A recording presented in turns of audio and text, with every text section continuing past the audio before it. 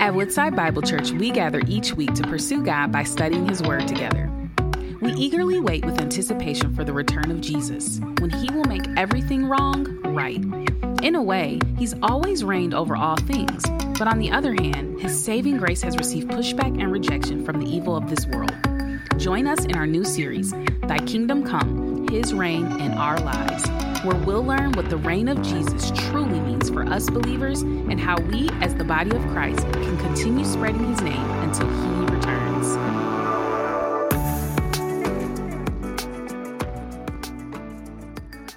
You often hear us talk about the fact that we are spiritual family, and that extends beyond just our gatherings here on Sunday. That means we rejoice together, like over baptisms today. But that also means that we mourn together when we experience the loss of loved ones. This week, one of the great men of our church went on to be with the Lord, Lynn Allen. Lynn and his wife, Penny, have been a part of Woodside and Troy Baptist for a long, long time. As a matter of fact, if you come ever to our early morning service, Penny is normally one of the sweetest smiling faces you see at our Connect desk. Lynn, for many, many years, helped to build the sets for our live nativity during Christmas time. And if you've not experienced that, over 20,000 people from our community come to our live nativity, and Lynn was a part of that. He was one of the faithful, quiet servants here at Woodside. He made his transition after a long battle with cancer this week. We're going to be celebrating Lynn's life coming up this Thursday at 10 a.m. I want to ask you two things. Number one, to be praying for his family. Pray in particular for Penny, his bride. Pray for his children, Amy and Todd. But if you're available, please join us this Thursday at 10 a.m. as we celebrate Lynn's life. Amen? Thinking about the fact that we're having a funeral this week is a reminder to me. This is my fourth funeral in as many weeks. 3 of them I would put in the category as being somewhat unexpected. Some would even argue untimely if it were not for the sovereignty of God. But it is a reminder to me of the urgency we need to have when we gather together. This gathering is not just for social experience. It's not just for us to be able to sing a few of our songs that we enjoy or to hear great instruments and musicians. There's something deeper going on here. This morning I was thinking about the words of John chapter 20, verse number 31. It's here that the Apostle John writes these words. He says, I write this to you so that you might believe that Jesus is the Christ, the Son of God, and that upon believing you might have life in His name. And I thought about that and I said, that's the reason. The reason why we sing our songs is because we want you to believe that Jesus is the Christ, the Messiah, the Son of God, and that upon believing you might have life in His name. That's the reason why we preach. The reason for all of our preaching, no matter who's standing up here delivering the word of God to you, is so that you might believe that Jesus is the Christ, the Messiah, the Son of God, and that upon believing, you might experience life in His name. That's the reason for our service. The reason why we serve our community, our neighbors, and the nations is because we want people to believe that Jesus is the Christ, the Son of God, and that upon believing, you might know life in His name. How many want people to believe in Jesus? How many have that as a deep, deep desire? So that begs the broader question, what do you believe about Jesus? It's been said that what a person thinks when asked what they believe about Jesus is the most important thing about that person. I believe that to be true. And so today, as we look at Mark's Gospel, chapter 3, I'm going to ask you to consider, what do you believe about Jesus? Now, while you're turning to Mark's Gospel, I'm going to read to you a couple of famous quotes from people who were pretty well known and what they said about Jesus. And you evaluate these quotes. You tell me whether or not you think these quotes are commendable, if they are praiseworthy, as these folks share what they believe about Jesus. First, Ralph Waldo Emerson. How many heard that name in school? is a great American essayist and philosopher. Here's what he said about Jesus. He says, Jesus Christ belonged to the true race of prophets. He saw with open eye the mystery of the soul. He is esteemed as one of the greatest of men. He is esteemed as one of the greatest of men. Is that commendable? Is that praiseworthy? Is that an accurate description of who Jesus is? Consider that for a moment. Another quote from Fidel Castro. You've heard that name before. Longtime dictator of Cuba. Here's what he said, and it might surprise you what he said about Jesus. He says, Jesus Christ is an extraordinary figure. He is a symbol of all the best ideas that sustain us. He is a symbol of all the best ideas that sustain us. What do you think about that statement? Is that commendable? Is that praiseworthy? Is that an accurate description of who Jesus is? What about this? Famed professor, and by famed, I just mean that he is well known, Richard Dawkins. He wrote a book called The God Delusion. He's an atheist, over 3 million copies sold. He's a professor at Oxford University. He says this, the point I want to make was that Jesus was a good man, and that a man of his time had to be a religious man because everybody was. But I suspect that if he had the knowledge we have today, he probably would be an atheist and would probably have been a good moral man. What do you think? Is that commendable? Is that praiseworthy? Is that an accurate statement of who Jesus is? You know, the problem with these statements is not that they lack in flattery. Each one of these would say that Jesus was a good man. But the problem is that Jesus doesn't just declare himself to be a good man. If you take the Bible seriously, if you take the historical account of what Jesus said about himself, there is but one problem with all of these statements.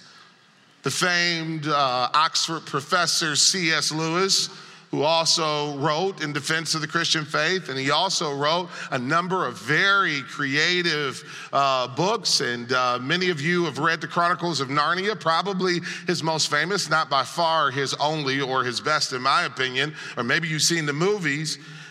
He said this, the problem is that Jesus declared himself to be Lord. If Jesus hadn't declared himself to be Lord, then maybe it'd be okay for you and I and the rest of these to say that he's a symbol of all the best ideas that sustain us, or that he is in a line of great prophets, or that he is a great moral teacher. But here's what C.S. Lewis says in his book, Mere Christianity. He says, we must stop saying the foolish thing that I am willing to accept Jesus as a great moral teacher, but not God. Jesus went through great pains to declare himself to be Lord of all. If it is true, then he is God. If the claim is false, then either he said it knowing it was false, in which case he's a liar, or he said it not knowing it was false, in which case he was mad or a lunatic. Therefore, we are left with 3 logical options. Either God, or he is a liar or lunatic. So what is Jesus? Is he Lord of all as he declared himself to be, or is he a liar or a lunatic? Now, I don't know where C.S. Lewis got this trilemma or this framework for evaluating the life of Jesus. But Pastor John MacArthur, in his dealing with the passage we're going to look at today, says that it's a high probability that Lewis formulated this from looking at the verses we're going to examine today. So let's look at these verses 20 through 35. And the reason why is because we're going to see some declare Jesus as a lunatic, others declare Jesus as a liar, and Jesus declaring himself to be Lord. And when it's all said and done, you and I are going to have to make a decision. But make no mistake about it, what weighs in the balance is our eternal destinies. And not only the eternal destiny of our souls, but maybe for those that we love around us who are watching our lives to inform them on who Jesus is. Chapter 3, verse number 20 says this: "Then he," referring to Jesus, "went home," probably referring to his hometown. "And the crowd gathered again so that they," referring to his disciples, "could not even eat. And when his family heard it, they went out to seize him, for they were saying, 'He is out of his mind.'" Verse number 22, "And the scribes who came down from Jerusalem were saying, 'He is possessed by Beelzebub, and by the prince of demons he casts out the demons.' And he called them to him and said to them in parables, 'How can Satan cast out Satan? If a kingdom is divided against itself, that kingdom cannot stand. And if a house is divided against itself, that house will not be able to stand. And if Satan has risen up against himself and is divided, he cannot stand, but is coming to an end. But no one can enter a strong man's house and plunder his goods unless he first binds the strong man. Then indeed he may plunder his house. Truly, I say to you, all sins will be forgiven the children of men, and whatever blasphemies they utter. But whoever blasphemes against the Holy Spirit never has forgiveness, but is guilty of an eternal sin. For they were saying he has an unclean spirit." Verse 31, "And his mother and his brothers came, and standing outside, they sent to him and called him. And a crowd was sitting around him, and they said to him, 'Your mother and your brothers are outside seeking you.' And he answered them, 'Who are my mother and my brothers?' And looking about at those who sat around him, he said, 'Here are my mother and my brothers. For whoever does the will of God, he is my brother and sister and mother.'" This is absolutely astounding to me. For anyone who knows what rejection feels like, you can readily identify with this moment in Jesus' life.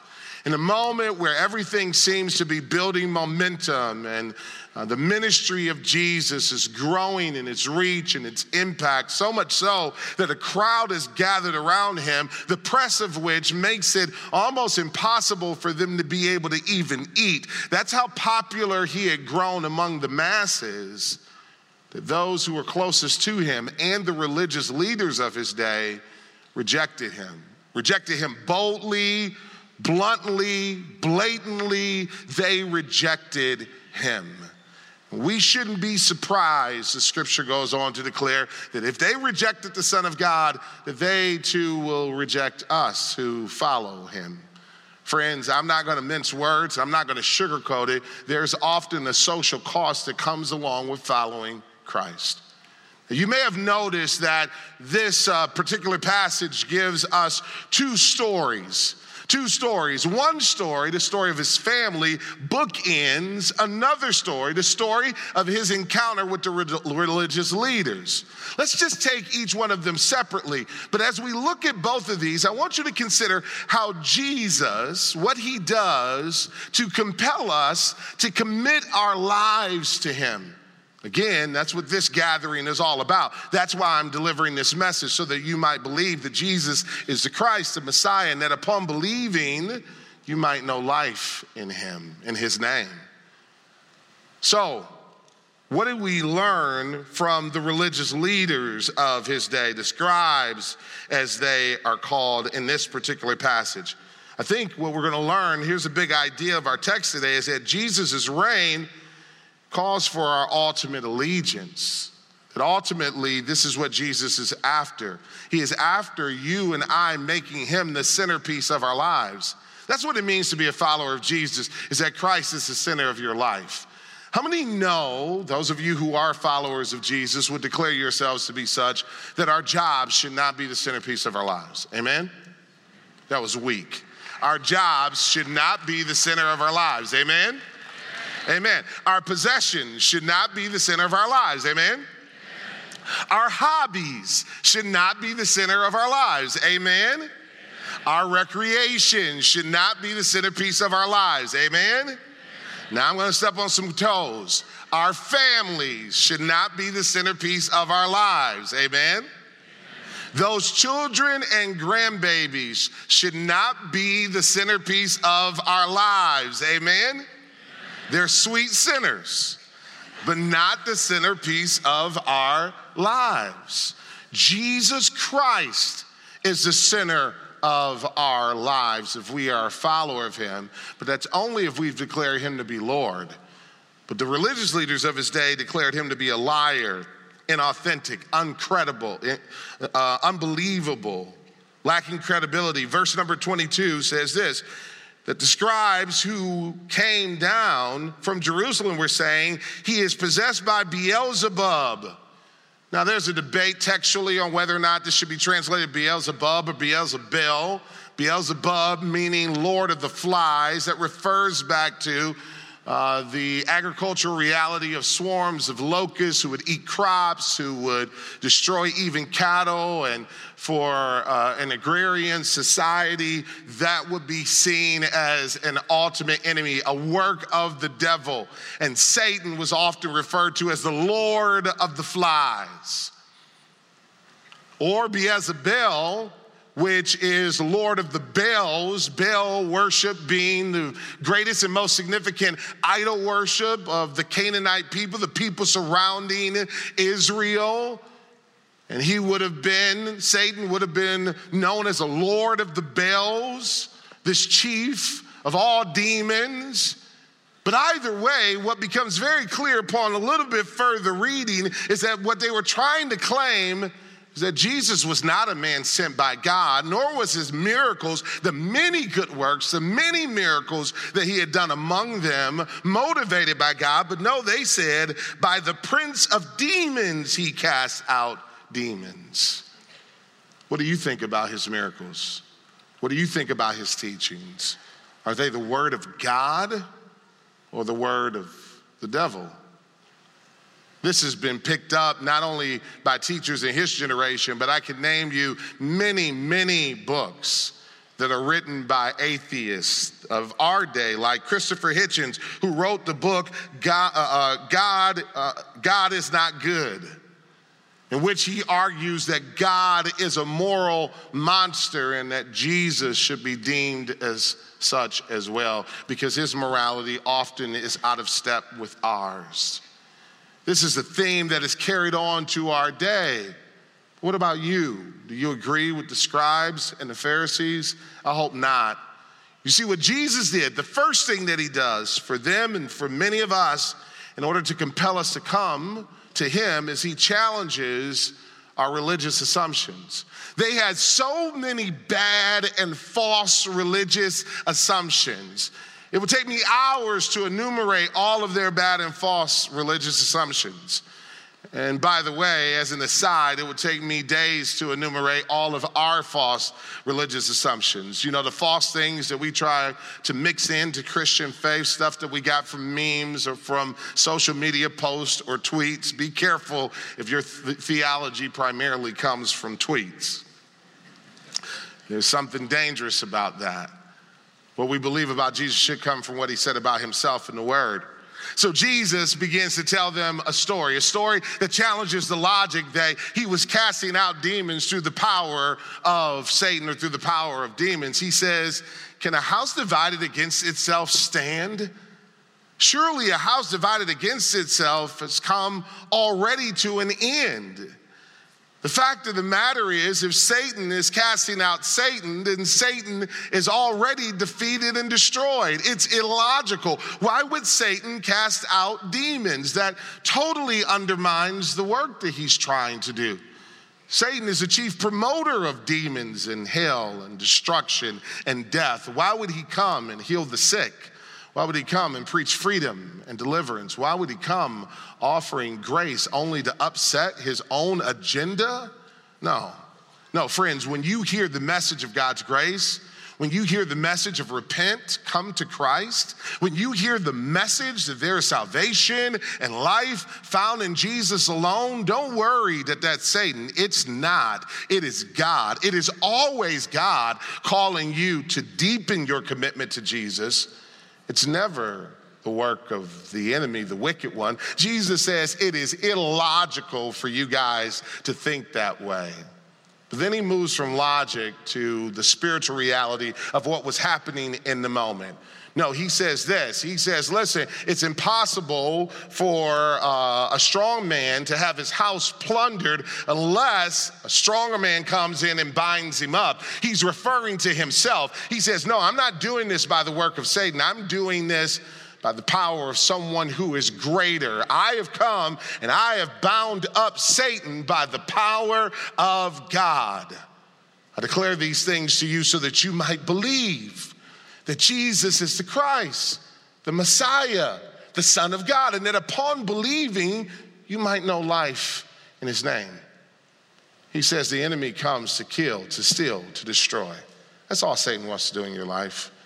And he comes and he offers fool's gold. It looks attractive on the outside.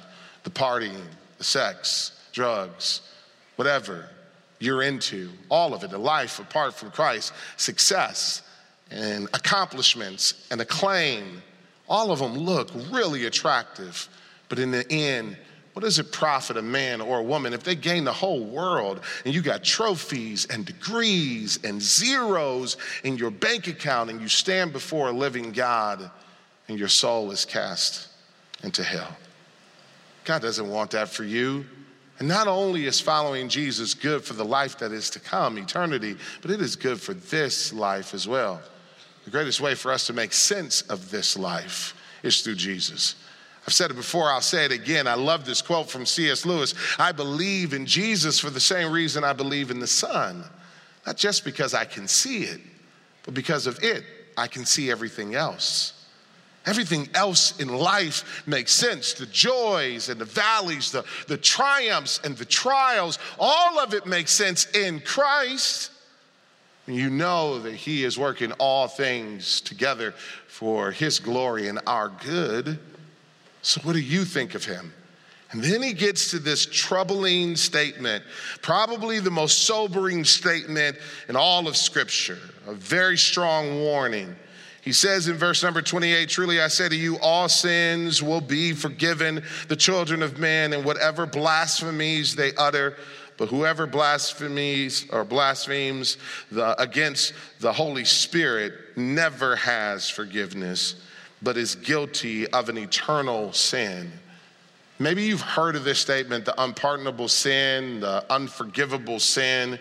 This is a theme picked up in Scripture. There is a complementary passage to this in Luke chapter 11 in which Jesus is dealing with this exact same type of question, albeit in a different geographical location. But he says this, he says that blasphemy against the Holy Spirit won't be forgiven in this life nor the life to come. Over my pastoral ministry, I've had many people come to me and ask me, what is, Pastor, the unpardonable, the unforgivable sin? Have you ever wondered that before? How many have wondered that before? A few of you. I've had people throughout my pastoral ministry be so guilt-ridden, convinced that they had committed it, they came to me for some sense of relief. Have I committed the unforgivable, unpardonable sin? How do I know? Well, Jesus does not want this to be a mystery. He is saying to these leaders, you are getting dangerously close to crossing the line which there is no coming back from. As a matter of fact, I see the seeds of it in your heart. And what is it? It is blasphemy against the Holy Spirit. Now, blasphemy is a sin of the tongue. It is to take the Lord's name in vain, for example. The Bible talks about that, and many of us have committed that sin. But he takes it in a more specific direction. No, it is the rejection of the Holy Spirit. To be more specific, it says here in verse number 30 that they were saying that he has an unclean or evil spirit. They were declaring the Holy Spirit to be evil or unclean. So what is it about this sin that makes it so grievous, so unforgivable, so damnable that Jesus says you can't recover from it? You can't even receive a pardon from it. Well, one theologian of old, Henry Alford, says this about the unforgivable sin. He says, the unforgivable sin or blasphemy against the Holy Spirit is not a particular species of sin, which is here condemned. It is rather a definite act showing a state of sin, and that state, a willful, determined opposition to the present ministry of the Holy Spirit. The unforgivable, unpardonable sin is a willful, determined opposition to the ministry of the Holy Spirit. Now, what is the ministry of the Holy Spirit? John, in John's Gospel, chapter 15, we studied it last year, said that the ministry of the Holy Spirit is to convict the world of sin, of righteousness, and of judgment. In other words, the ministry of the Holy Spirit is to persuade you of the lordship of Jesus Christ so that you might put your faith in him. And if you, being offered the forgiveness of your sin, being offered relationship with Jesus Christ, being offered restoration and reconciliation to God, will willfully reject that and stand opposed to it, what other means of forgiveness is there for you? It cannot be pardoned because the pardon that God offers is through Jesus Christ. And the ministry of the Holy Spirit is to convince us through acts and through the testimony of many witnesses and through the ministry of the word that Jesus is the Christ, the Messiah, the Son of God, so that we might believe. And if you reject that, there is no more a sacrifice for you for the forgiveness of sin. You are rejecting the very pardon of God. You have become so hardened that there is no place of repentance in your heart. My prayer for you, friends, today is that you would avoid that sin, that willful rejection as the Holy Spirit tugs on your heart to put your faith in Jesus. Now, you know you have not committed the unpardonable sin if there is conviction of sin. If there is even a desire to know God, then that is signs of spiritual life. And oh, by the way, I don't think that this verse is meant to produce anxiety in the life of the believer. No, as a matter of fact, in the life of the believer, it's meant to produce comfort, great comfort. While many people will only see the warning in this passage, I pray that you don't miss the comfort. Did you notice verse number 28? Truly I say to you, all sins will be forgiven of the children of men. This is a great comfort to us. What this is saying, friends, is that all the sins of lying and cheating and lust and corruption, all the sins that I've committed, all the sins that you have committed outside of the willful opposition to the ministry of the Holy Spirit and accepting Jesus Christ, it can be forgiven. In other words, though the sin stain in our lives is real, how many thank God that the blood-stained cross is greater, that what we do on earth is not greater than what he did on Calvary. How many praise God that there is no sin that is greater than the blood? How precious is that flow that makes me white as snow? How many thank God for the blood of the Lamb that saves and redeems and restores? He is not a liar. He is who he said he is. But is he a lunatic? Well, it's hard for me to even say this, but some in his family thought so much. Verse number 20, then he went home, and the crowd gathered again so that they could not even eat. And when his family heard it, they went out to seize him. The Greek there, to take a hold of him. For they were saying, he's out of his mind. This is deeply troubling to me. Mary was visited by an angel. I was told that what is conceived of you is from the Holy Spirit. Joseph, I don't know if he's here, he's not mentioned, but he had an angelic visitation as well. That tells me that I think sometimes we put too much credit or too much weight on having some ecstatic supernatural experience thinking that would settle it once and for all. If God would just send me an angel, I would never doubt again. Well, clearly that's not true. It's possible to even get an angelic visit and still be troubled in your faith. And I could, if I had time, talk to you about two of Jesus's brothers who have books in the Bible named after them, Jude and James, who during his earthly ministry didn't believe in him.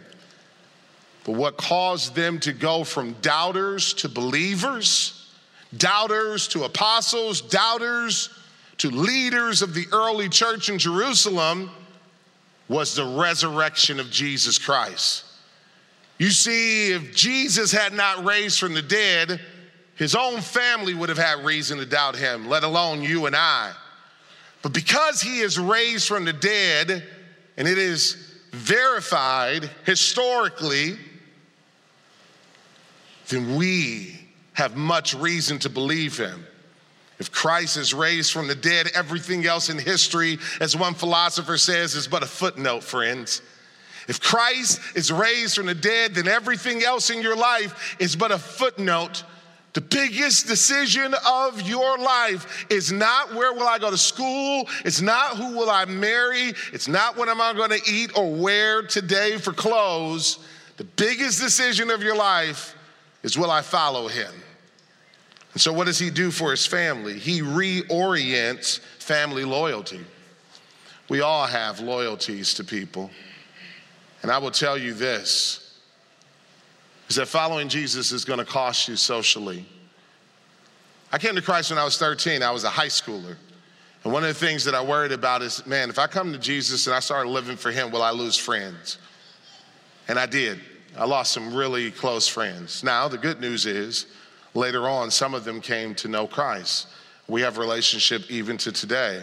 And they're grateful that I followed Jesus and that I share him with them. But no doubt there was a loss of relationships. It was a few weeks ago that my good friend Abdu Murray stood on this stage sharing the word of God. Some of you know his story. He grew up as a devout Muslim. For 9 years, he went on a journey of studying comparative religion to see what was true. Is it Buddhism? Is it Islam, Hinduism, Christianity? After 9 years, he concluded, yes, Christianity is persuasively true. It is evidentially true. But you know what hindered him for a long time for coming to faith in Christ?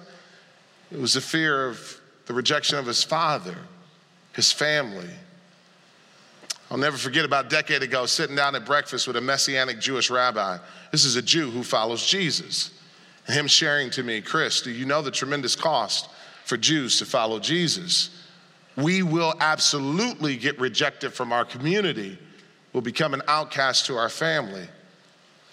I said, knowing that, how do you evangelize? How do you witness? He says, Chris, you can only do it if you believe that knowing Christ is of greater worth than everything else in life. I wonder if you're convinced of that. I wonder if you're convinced that knowing Jesus, the one who made you, the one who loves you, the one who offers the grace and the mercy that your soul so desperately needs, the one who alone offers us a relationship with God, the one who secures eternity for us and promises peace in this life as well. I wonder if you believe that knowing him is the greatest treasure of all, that the value of a relationship with Jesus has greater valuation than all of our money, our assets, our investments, our possessions combined. Are you persuaded of that? I pray that you are. Friends, he's not a liar. He's not a lunatic. That only leaves one option. He is King of Kings. He is Lord of Lords.